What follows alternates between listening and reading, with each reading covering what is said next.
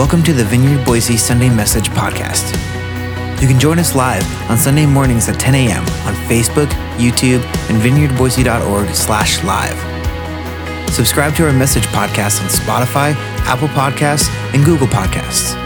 And if you'd like to support Vineyard Boise, you can give online at vineyardboise.org/give. Today's message is brought to you by Pastor Trevor Estes. Enjoy.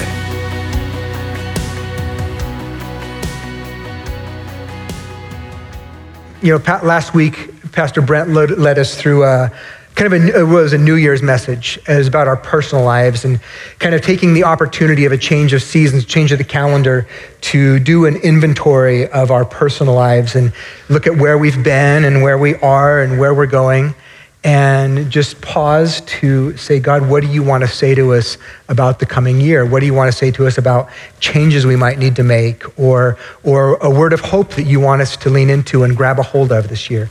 So kind of in a similar, kind of a two-step, beat, we're going to do the same thing this morning, talking about who we are corporately as a church and leaning into who has God made us to be. Who are we today, and what's he calling us into as we move into a new year?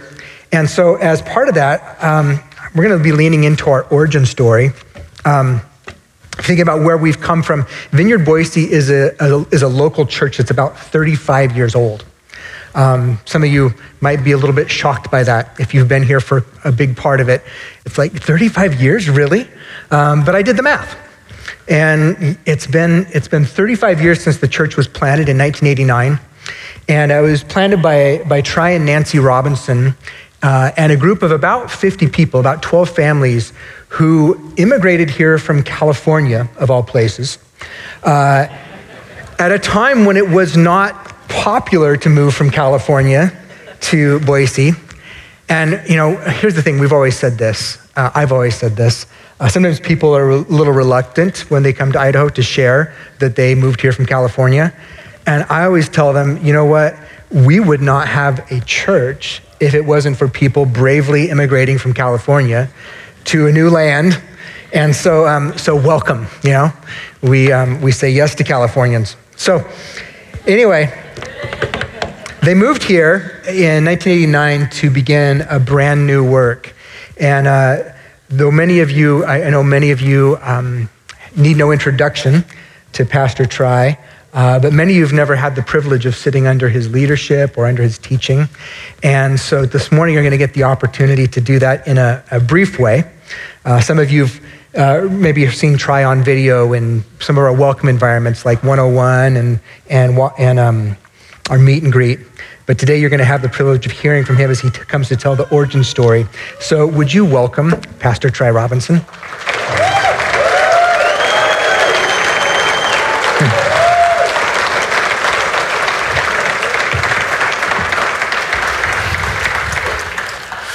Well, good morning. Gosh, this is a nostalgic experience. A lot of you probably wondered where's that guy been, But actually, just briefly, just to say, the last 4 years or so, I've had some medical challenges. Actually, right when I retired, I had prostate cancer. That was one thing, and then I ended up with a stroke and had to have surgery on my carotid artery. Then I got something I find that a lot of old men get. It's called PMR, which took me about 2 years to learn what it meant, which was fibromyalgia rheumatica, which is a autoimmune disease that affects your joints and muscles. And then COVID hit. And then I had a horse wreck, worst in my life. I've had lots. And that one put me in the hospital. And anyway, it's been a rough journey, but I've been told to stay away from people. And so because I can't get sick. And so I have become what I call a Protestant monk, which means I can be happily married. And so Nancy and I, for those who don't know us, we've always lived kind of the country life, and we live on what we call a sustainable farmstead, about an hour out of Boise in the mountains, which was a challenge. If anybody had a challenge to get here today, it was us. And we live there. We pretty much grow all of our own food organically. We have a vineyard, and it's just a great place to be a monk. I work in my vineyards and prune my grapes, and we have a chapel that we've built, a granite chapel up on the hill, and so we're sort of self-contained. And so if you haven't seen me, it's because I've almost died about 3 times, and but here I am, and I'm feeling pretty good, and it's very nostalgic. So I'm really. And it's a privilege to be asked to come and tell this story after 35 years. You know, Nancy was pointing out that's half our life ago, which it's amazing I can remember the story. It's a good thing. It's actually it's been on video, YouTube, other places. The story's been told many times and reenacted. But I'm not going to tell you the long version, but I want to just say that it was the reason this church is here. Nancy and I met at the College of Idaho in the 60s. I was an education major. I got my master's in administrative education. Couldn't get a job in Idaho, so went back to Southern California to live on my family's original homestead on the kind of the southern end of the Sierra Nevadas, and no electricity, spring-fed water. Nancy was a city girl. Learned to become a country girl pretty rapidly, and so we started that lifestyle. I taught experiential education for about 12 years in Southern California, and ended up in the ministry actually because of the Karen people. In the late 70s, I was sent with a couple guys into the Karen, and at that time, the Karen people group was very unknown, which I think is a great miracle the Karen are in this church, because that's where it started for me. And what a privilege that has been. And we took our family. We were actually literally in the war zone and worked there, came back, ended up in the ministry. And in those days, this was just at the end of the Jesus Revolution, the Jesus movement. And the thing to do was to go plant a church for young pastors. And I actually, believe it or not, was young. And had a game wife, but didn't really want to leave what I was doing. I was associate pastor in a very significant church in Southern California. Didn't really want to leave the old ranch that we were living on, and it was a pretty ideal life. But a friend invited me, an old friend from C of I, invited me to come up. He was rebuilding an airstrip in the middle of the Frank Church Wilderness with a team of mules. And I had worked with him for years, and we came up and flew into his camp. And on that trip, we passed through Boise, which when Nancy and I were here originally, Boise was 30,000, 40,000 people. And it wasn't really a real impressive place. And the thought of planting a church in such a place, you really need to plant churches where there's people. And there weren't in the early days. And so I never thought about the possibility of planting a church in Idaho, although we loved Idaho and had great fond memories of it. We came through Boise on the way to the wilderness area, and supernaturally, God just did something in our hearts. And we fell in love with the city. It was undergoing at that point, this was in the late 80s, 1980s, it was undergoing some kind of reformation. And I don't know, it was just like all of a sudden and I'm in the wilderness area, we're camped on the Middle Fork, and Nancy, there's two stories. One is that I said, she knew I was miserable because I was thinking, like I was fighting this thing. I didn't want to go to plant a church. About 1 out of 10 guys that went out to plant a new work somewhere made it. And I was pretty happy where I was, and I didn't really want to take the risk. And Nancy was saying, well, you really should pray about it. And I go, I don't want to pray about it, really, because, I just don't want God to tell me I should do it. So we end up at this camp, and there's two stories. One, I said, I think I should go take a walk. And she said, the other story is she said, I think you should go take a hike. Because I was so miserable and probably miserable to be with because I was going through this.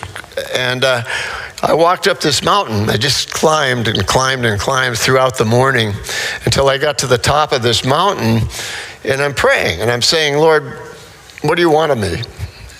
And I'm I'm about 40 years old, and the Lord really doesn't speak anything to me, and I'm walking back down. I look down, I see the camp down miles below me, like a postage stamp, and I look down and I go, well, this is crazy that I'm up here, my family's down there.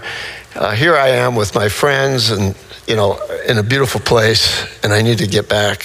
And on my way down, to make a long story short, I spot something bright yellow on the other side of a ridge from me, and it just catches my attention. And I'm just curious what it is. And so I walk down through this draw and up the other side, and I come to this bush, and it was burning and not being consumed. And here's a bush. It was actually a thorny bush, and underneath this bush is this balloon, yellow balloon. Now understand, I'm in the middle of the biggest wilderness area in the continental United States. I'm praying and I'm asking God for a word, and I'm on the top of this mountain, or I'm almost on the top of this mountain, and here is this yellow balloon that actually has a picture of Noah's Ark on the side of the balloon. So I know it's been sent from God. And I'm actually kind of an authority on this because I had found 2 or 3 other balloons with notes in them in the past.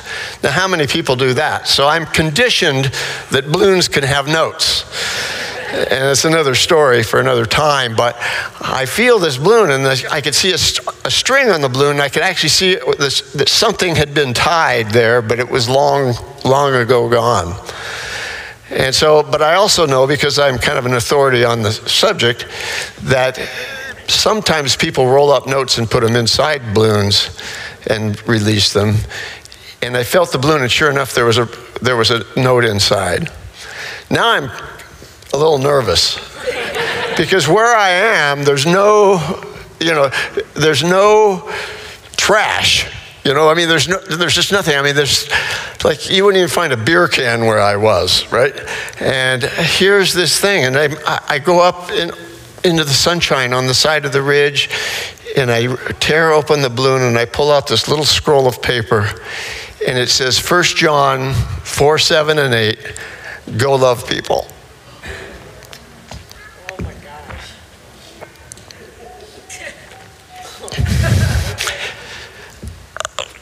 So I'm reliving the experience. And so I just go, well, Lord, this is like a little Sunday school thing. I need a real note, like a real word, you know what I mean? I'm asking the question, should I go to Boise, Idaho to plant a church? And then the Lord spoke to me by the Spirit and said, I don't care where you go. I just want you to go build a church that loves people. Do you want to do it in Boise? And I said, yes, Lord, I do. And in 1 year, there was 12 families joined Nancy and I, and sold their homes, gave up their jobs, and moved 1,000 miles to a place they'd never been or seen before and set up with nothing in their minds, nothing in their hearts except to build this church. And others immediately started gathering and joining us. But the point isn't about the fact that the Boise Vineyard was a successful church plant.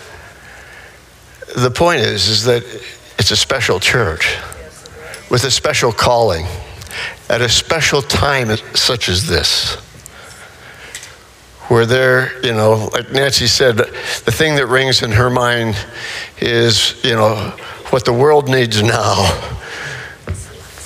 is love, sweet love, and there's something that there's just way too little of. And if there's ever a time that there would be a church that would rise up, not in just a superficial kind of love, because immediately we tried to do loving things. We tried to feed the poor. We tried to free the addict. We tried to do the kinds of things that we thought were loving things. But part of being a Protestant monk is it gives you the opportunity to think deeper, further. Like, what does that really mean? And that's what really I've been spending my time doing. I want to just read, and I'll turn this back to Trevor here, but I think it's important just to read this passage that was on that note.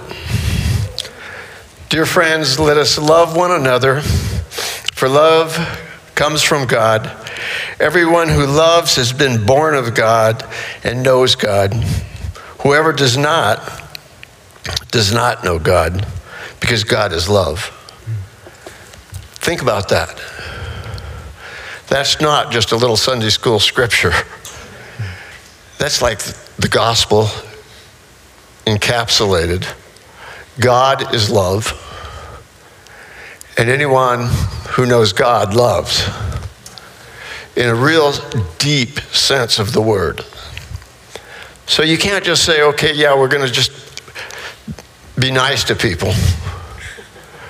This is about the love of God, the depth of the love of God, illuminating out of our lives into a world and into a community that doesn't understand it. A love that heals, a love that transforms, and a love that changes people's hearts and lives. And to tap into that kind of love, it changes your whole ideology of the world that you live in. And I think the church, frankly, has lost its way. I'm talking about the Big C church. It has to get back to the basic of why we're even gathered here. Yeah. So I'll turn that over to you and see if you can fix it.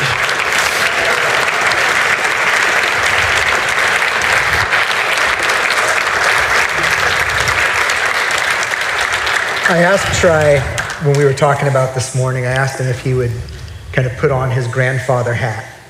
That's kind of the role that he and Nancy have now for us as the second generation of the vineyard, is his grandparents. And if there's anything, my grandkids don't listen to me. If there's anything you want to say to us, they just laugh at me. Anything else you want to say to us? Well, sure.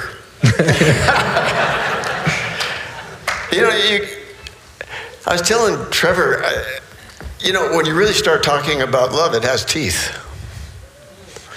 And I think all of us have been to weddings and we've heard the love chapter. Mm-hmm. 1 Corinthians 13, where Paul defines love, what it is. Now understand, God is love. So this is a definition of God. And it's a definition of godliness. And therefore it's a definition of Christ-likeness. And if it says, we know God, then we love. So it's a definition of authentic Christianity. Mm-hmm. And And I'm going to read it to you. And I don't want you to hear it like you've heard it at weddings, okay? I'm talking about the real thing. And I'd like you to overlay this on the world we're living in right now.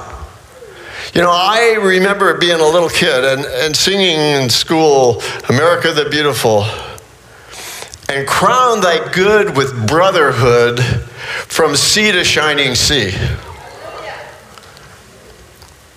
That was like a prayer. And I'm telling you, I have never known, a time where a nation has been so divided. And I'm telling you this, the church is the hope. And the reason that it's the hope is because if we really are this, then it's going to change our whole ideology of who we need to be in the world. A number of years ago, 6 years ago, it's amazing how time flies. And I wrote a book called Reform, and it was a prophetic, I can't believe it was that long ago, but it was like a prophetic view of where we are right now. And the tagline of the book was the decline of American evangelicalism, but a path for a new generation to find faith. And in the book, I said there was going to be a migration out of the church of Gen Zs and millennials because of their perception of the church. And the Reform was all about what will bring them back. Maybe not back, but will do the same thing that happened to my generation during the Jesus movement. It brought them together in Jesus, in the authentic, simple gospel, without all the trappings of human ideologies and politics. Paul says this, love is patient and love is kind. Now we get that. That's what it is. But let me tell you what it isn't. It does not envy, it does not boast, it is not proud, it is not rude, it is not self-seeking, it is not easily angered, it keeps no record of wrongs. Love does not delight in evil, but rejoices with the truth. It always protects, always trusts, always hopes, always perseveres. That's love. That's Christ-like. That's godliness. And if you overlay that on the world we're living, we're missing the mark. We need to get back to the authentic faith, because honestly, that's the only thing that's going to change anything. Politics is not going to change anything. So as a grandpa, that's what I'd say. Amen.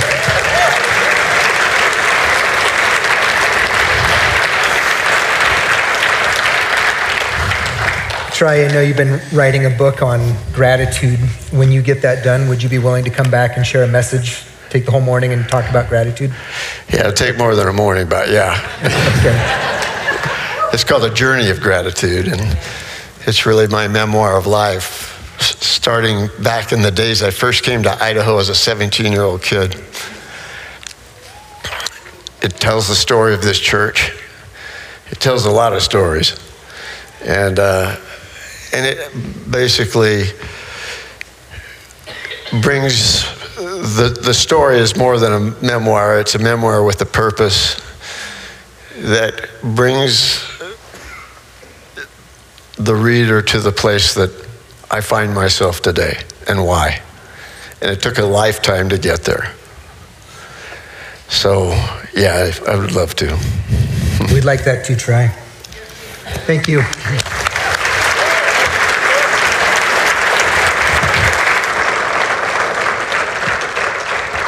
Rihanna does have some of Troy's previous books out on display near the book counter. in the bookstore. So if you'd like to get one of the previous books, you can do that. And then when the gratitude book comes out, then we'll make that available. So that's where we've been.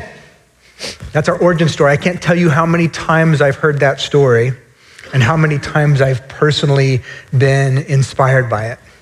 For my part, I came to the Vineyard as a recent high school grad. I was going to Boise State. I was 18 years old. It was in 1990. Church was about 8 months old, and I came and became a member of the church. We were at a different building. But I joined the church and immediately was captivated by the heart of love and discipleship that was here. I joined the church on staff about 10 years later. I got a picture here of Tri did Andrew's and my wedding. And so there's Tri and I back in 95. And here's Andrea and I. It's coming, there we go. Look at all that hair.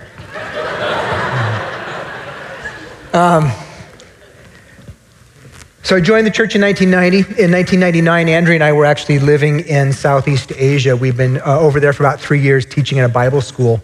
And Tri called us and offered us a job as youth pastor back here at our home church. And so we came on staff in January of 99, and we're here for well over a decade.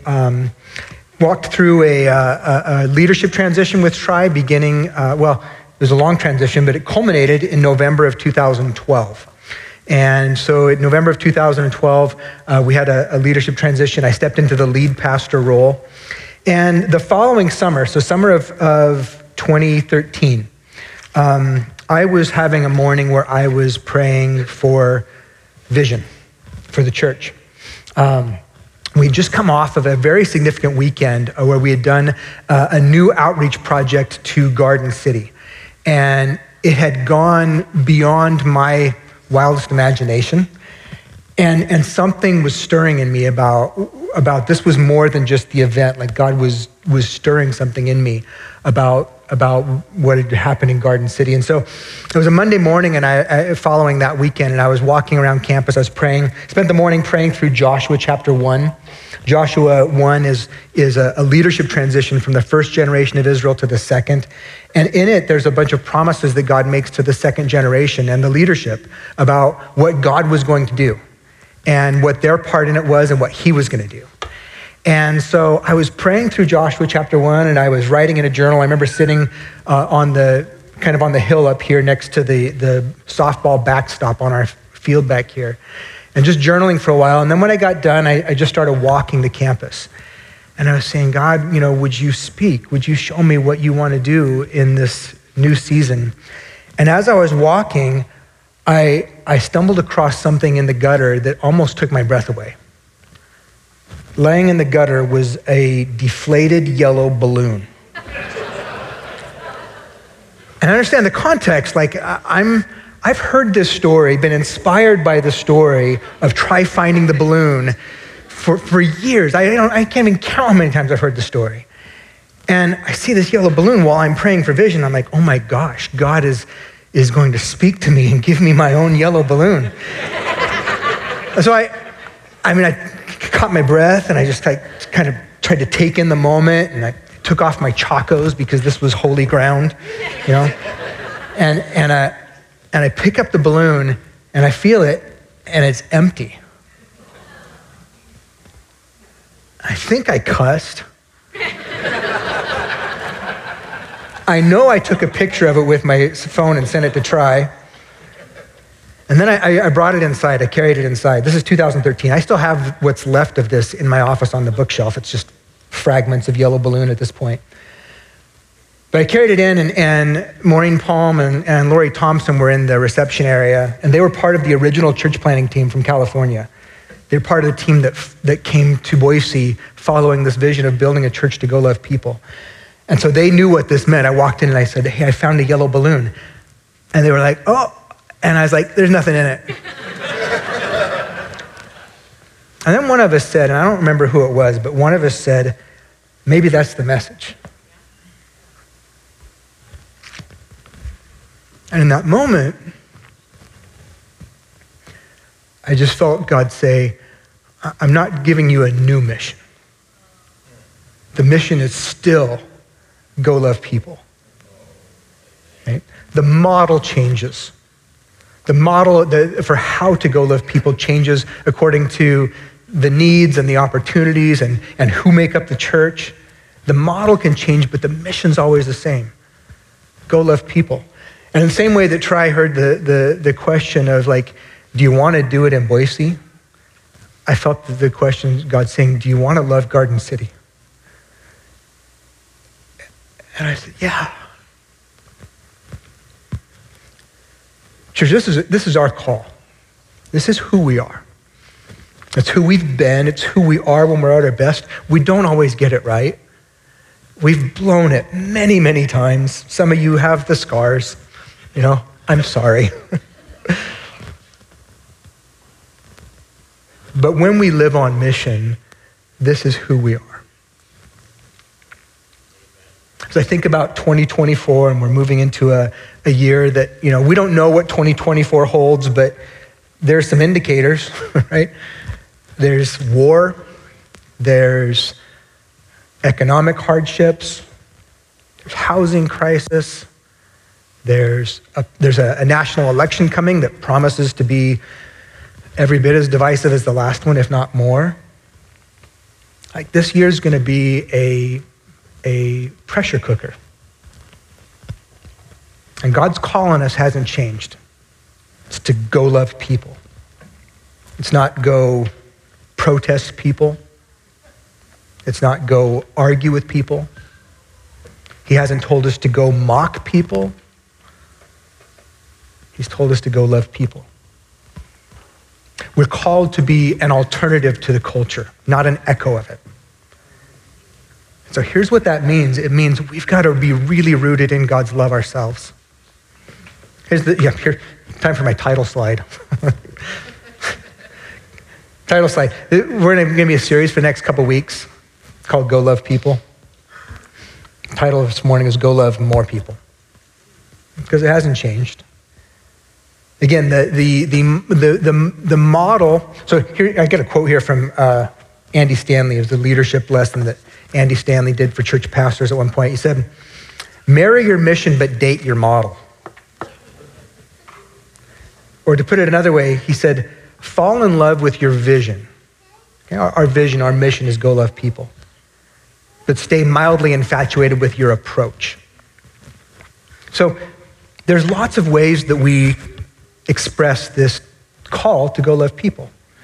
And if you're involved in any sort of ministry here, that at its core, it's not just about what happens in that ministry. That's an expression of how to go love people. We go love people by feeding them, by providing free medical care, by praying for people, by introducing people to the love of Jesus. We go love people by loving people that are irreligious. Right? Jesus loved people that the religious community didn't love.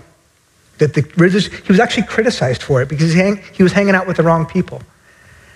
But Jesus' love was so extravagant and so infectious that people who weren't drawn to religion or felt ostracized by the religious community were drawn to him. And they found his love to be transformative.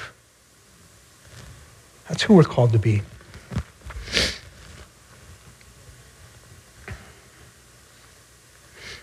When we say go make the invisible God visible, that's kind of a refreshing of the statement to go love people. But it's not really a new mission. It's Jesus came and showed what the Father was like. Jesus made the invisible God visible. And when we live the way that Jesus lived, then we do the same thing.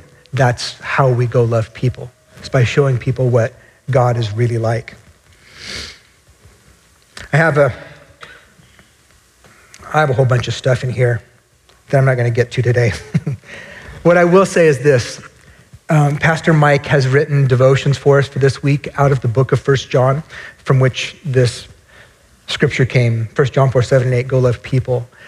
Pastor Mike has written devotions for us all out of 1 John, and he's focused. 1 John, by the way, is just an amazing book. I hadn't read it for a long time. I spent some time in the whole book this week. I was convicted. I was inspired. It is an amazing little letter that's just dense and packed. But Pastor Mike's written devotions, and he's focused on the passages that connect love for God and love for people. And here's the thing, the way that we're called to love, and the definition that even as Tri read out of 1 Corinthians 13, and that type of love, we don't have that in and of ourselves. We don't have that in our humanness and in our independence. We don't have that kind of love. That only comes as a deposit from the Heavenly Father. And when we experience that love, we're able to love the way he loved. So I would encourage you, if you don't normally do that, take advantage of our devotions this week. You can get them on by email. If you sign up through the website, you can get them by podcast. All this is on our website. Just go to the main page and you'll find it. If you need help, give us a call. We'll help you find it. But spend some time just rooting down in this message of love, because it's to the degree that we experience God's love ourselves that we can love the world the way that we're called to. So I'm going to close with this story because I felt like it was a picture, an experiential picture of 2024 and what it means to be the church in 2024, living on mission. And so, story of Peter. Peter, the apostle, the disciple. Peter is featured in all of the Gospels. The Gospels are the Matthew, Mark, Luke, and John, the stories about Jesus' life, his ministry, his teaching, his death and resurrection. Peter is all over those, and oftentimes he is kind of like a foil. He's not an antagonist, but he's kind of clumsy, and he always kind of does the wrong thing. It's like he never quite gets it. He's a follower of Jesus, but he hasn't really matured yet, right? And so, even towards the end of Jesus' earthly life, and Jesus has spent 3 years investing into them, Peter and the others are arguing about which one of them is the greatest. Like, there's something missing there, right? And he's making grandiose promises to Jesus, like, hey, Jesus, even if everybody else fails you, I will never fail you. And he's making all these promises, and that's who he wants to be. But he has these 3 just meltdowns in the final hours of Jesus' life. And so the first one comes when Jesus says, come and pray with me. And he invites 3 of them to go and pray with him in the Garden of Eden, or the Garden of Gethsemane. A couple of gardens.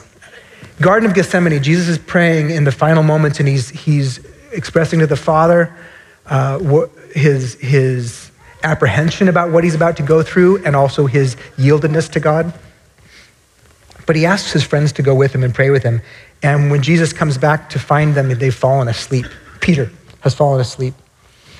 And Jesus wakes him up and says, hey, pray with me. And this happens 3 times. 3 times, Peter, when all he's been asked to do is to pray with Jesus, keeps falling asleep. Okay? That's the first failure. The second one happens just a little bit later after the mob comes to arrest Jesus. And in his zeal for Jesus, and maybe his fear, I think there's probably quite a bit of emotion surging in him. When the mob comes, Peter grabs one of the weapons that they would use, which was a sword, and he swings it and lops off the ear of one of the people in the mob. It was one of the servants of a soldier. And Jesus rebukes him and corrects him. In this moment, the chaotic moment, and Jesus has to stop and correct one of his disciples and say, that's not what my kingdom looks like. It doesn't look like grabbing the weapons that they use and using them on them. And Jesus bends down and he picks up his ear and puts it back and heals it. It's a second failure of Peter's. The third one happens, and it's actually a series of 3, when he follows Jesus to the trial. And he's kind of hovering in the perimeter of what's happening, trying to watch what's happening. And 3 times people say, hey, aren't you one of his followers? And 3 times he denies it. The same one who said, even if everybody else abandons you, I won't. 3 times he says, I don't even know the man. And that's his failure. What happens out of that, well, we know the rest of the story, and Jesus goes through the crucifixion, through the resurrection. But on the other side of that, there's this moment where Peter is so elated that Jesus is alive and also haunted by his failure. That in the critical hours of Jesus' life, Peter failed him multiple times in multiple ways. And when Jesus first called Peter, he said, Peter, leave your fishing nets and come follow me, and I'll show you how to be a fisher of people. But having failed Jesus so spectacularly, Peter goes back to fishing for fish. It's like he feels like he's lost his calling, lost his mission, and he goes and says, I guess I'll just go back to fishing for fish. And on that day, he has an encounter with Jesus. And you can read about the whole story in John chapter 21. But Jesus has a miraculous catch of fish, and then Jesus makes breakfast for Peter and the other disciples. And then after breakfast, he pulls Peter aside and has a conversation with him. It goes like this, John 21:15. When they'd finished breakfast, Jesus said to Simon Peter, Simon, son of John, do you love me more than these? And I think this time he's not pointing to the people, he's pointing to the fishing nets. He said, do you love me more than these? And he said to him, yes, Lord, you know I love you. And he can't say much more than that. He can't make the grandiose promises anymore. All he can say is, you know I love you. And Jesus says, feed my lambs. And that cycle repeats 3 different times. 3 times for the 3 failures, 3 times for the 3 denials. And in every case, what Jesus is saying is, Peter, I know you failed the mission, but I want you to get up and go back and feed my sheep. And what emerges out of Peter is a maturity that the way that he goes about living in the kingdom and walking out the gospel and living towards other people, it's very different. Because he had an encounter with grace. Because he experienced God's grace, because he experienced his own need for grace, it transformed the way that he loved other people. He becomes a very compassionate person. When you read the letters that he wrote towards the end of his life, they're very different than the brash guy that we see in the Gospels. He was transformed by grace. What the world reads right now, again, the world doesn't need an echo of itself. It needs an alternative. It needs a people who are personally encountering God's grace so that what we take to the world is not our character failures or our moral failures or our, grabbing the weapons of the world and using them, but that what we come with is love. Transformative grace and love. And so the most important thing that we can do this year, the most important thing we can do together, and we put these yellow balloons back here and they're all together because it's more powerful than any one of us individually. It's who we are together.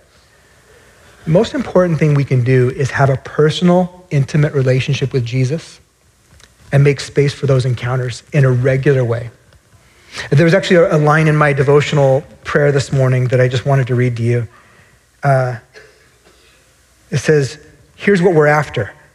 Daily pursuit of God to develop the kind of holy habits that allow us to be pursued by the love of God and allow us to love and extend our hearts to our friends and to our community. The place of transformation actually happens as we make space in our personal lives for God to speak to us. The story Tri shared, the story I shared, both emerged out of us just making a little bit of space for God to speak to us. And when we do that, he speaks. Not always the way that we expect, not always the message we thought it was going to be, but God shapes us. And it's out of that place of personal intimacy that we have the resources to go out and love in ways that, frankly, are impossible otherwise. We're called to be salt and light. So if I could say, church, who are we called to be this year? Well, we're called to be who we've been called to be. A church that loves people. Loves the addict, loves the hungry, loves the stranger, loves the foreigner, loves the people who vote differently, loves the people who think differently, who live differently. Love people. That's who we're called to be. If we could just close, all we're going to do this morning is just close with a time of just personal prayer. And here's my invitation. We're just going to make just a little bit of space, just to pause and just say, God, would you speak to us? As we move into 2024, would you cause us to mature? There's a line, I didn't get to it today. Comes in 1 John 2. 1 John 2, 4 through 6. Peter, if you can find that slide.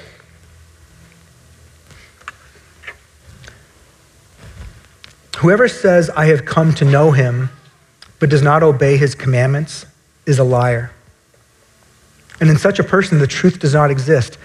But whoever obeys his word, truly in this person, the love of God has reached perfection.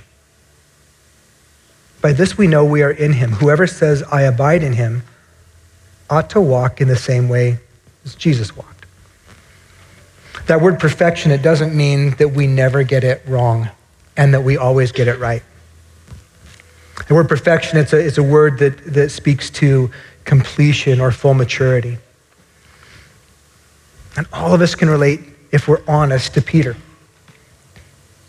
We haven't totally arrived yet.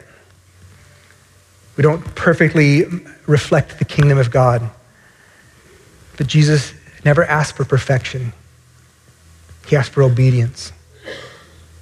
He asked us to get up and dust ourselves off and say, okay, I'll go feed your people. Whatever the calling is. If you feel like you failed Jesus, you've got good company. Jesus says, if you want to show your love for me, go love people.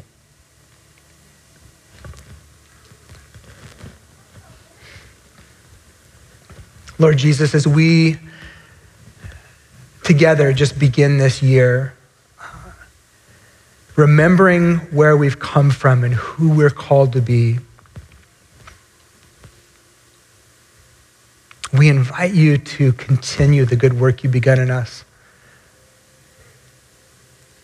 Jesus, as we studied the letter to the Philippians a few months ago and saw that verse that he who began a good work in you will be faithful to complete it at the day of our Lord Jesus. God, we put our confidence in you, not in our own capacity to love people the way that you do, with the self-sacrificial love that you have. Lord, we don't put confidence in that, but we put confidence in what you've done, how you've loved us so mercifully, so graciously. And so we offer you this year and say, would you complete the good work you've begun in us? Help us to mature. Help us to recognize the opportunities this year, new models, new ways of responding to that call, new ways of expressing that call.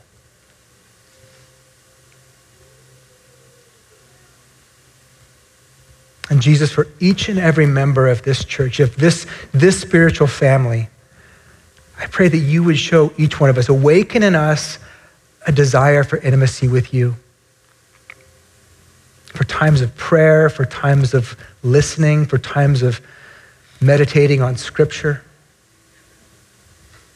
Lord, would you awaken in us a desire that's not driven by duty or by shame,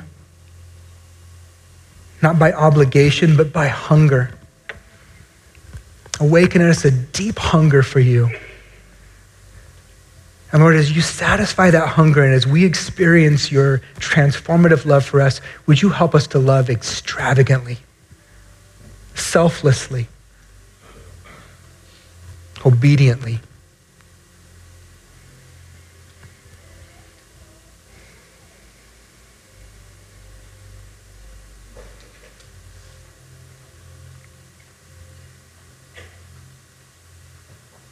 Jesus, thank you for those who've gone before us, whose lives were lived sacrificially and obediently and in faith. And that we get to be a part of that story. We yield ourselves to you. When we get off track this year, Holy Spirit, would you call us back? Would you nudge our hearts?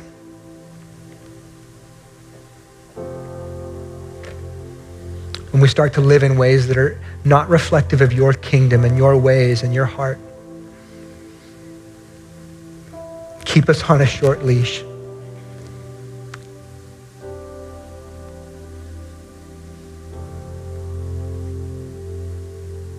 As we pour out your love in us and pour out your love through us for your glory, for our joy, and for the sake of your world. Amen.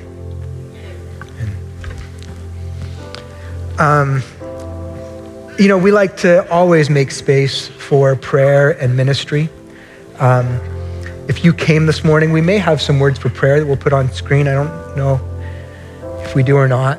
But if you would like prayer this morning about anything, that's part of how we love one another, is we can just pray with one another. And so if you need prayer this morning, I'd invite you to come down and just be up here where our prayer team can find you. And we'd love to join you in praying over you. Apart from that, church, again, remember, we got a lot going on next weekend. Ladies' lunch, meet and greet, all kinds of stuff. Don't forget your month at a glance on the way out. But apart from that, go love people and go make the invisible God visible. Amen. Thanks for listening. To respond or receive prayer after the live stream closes, please email prayer@vineyardboise.org, and if possible, include your phone number. We'd love to get in touch with you. Thanks.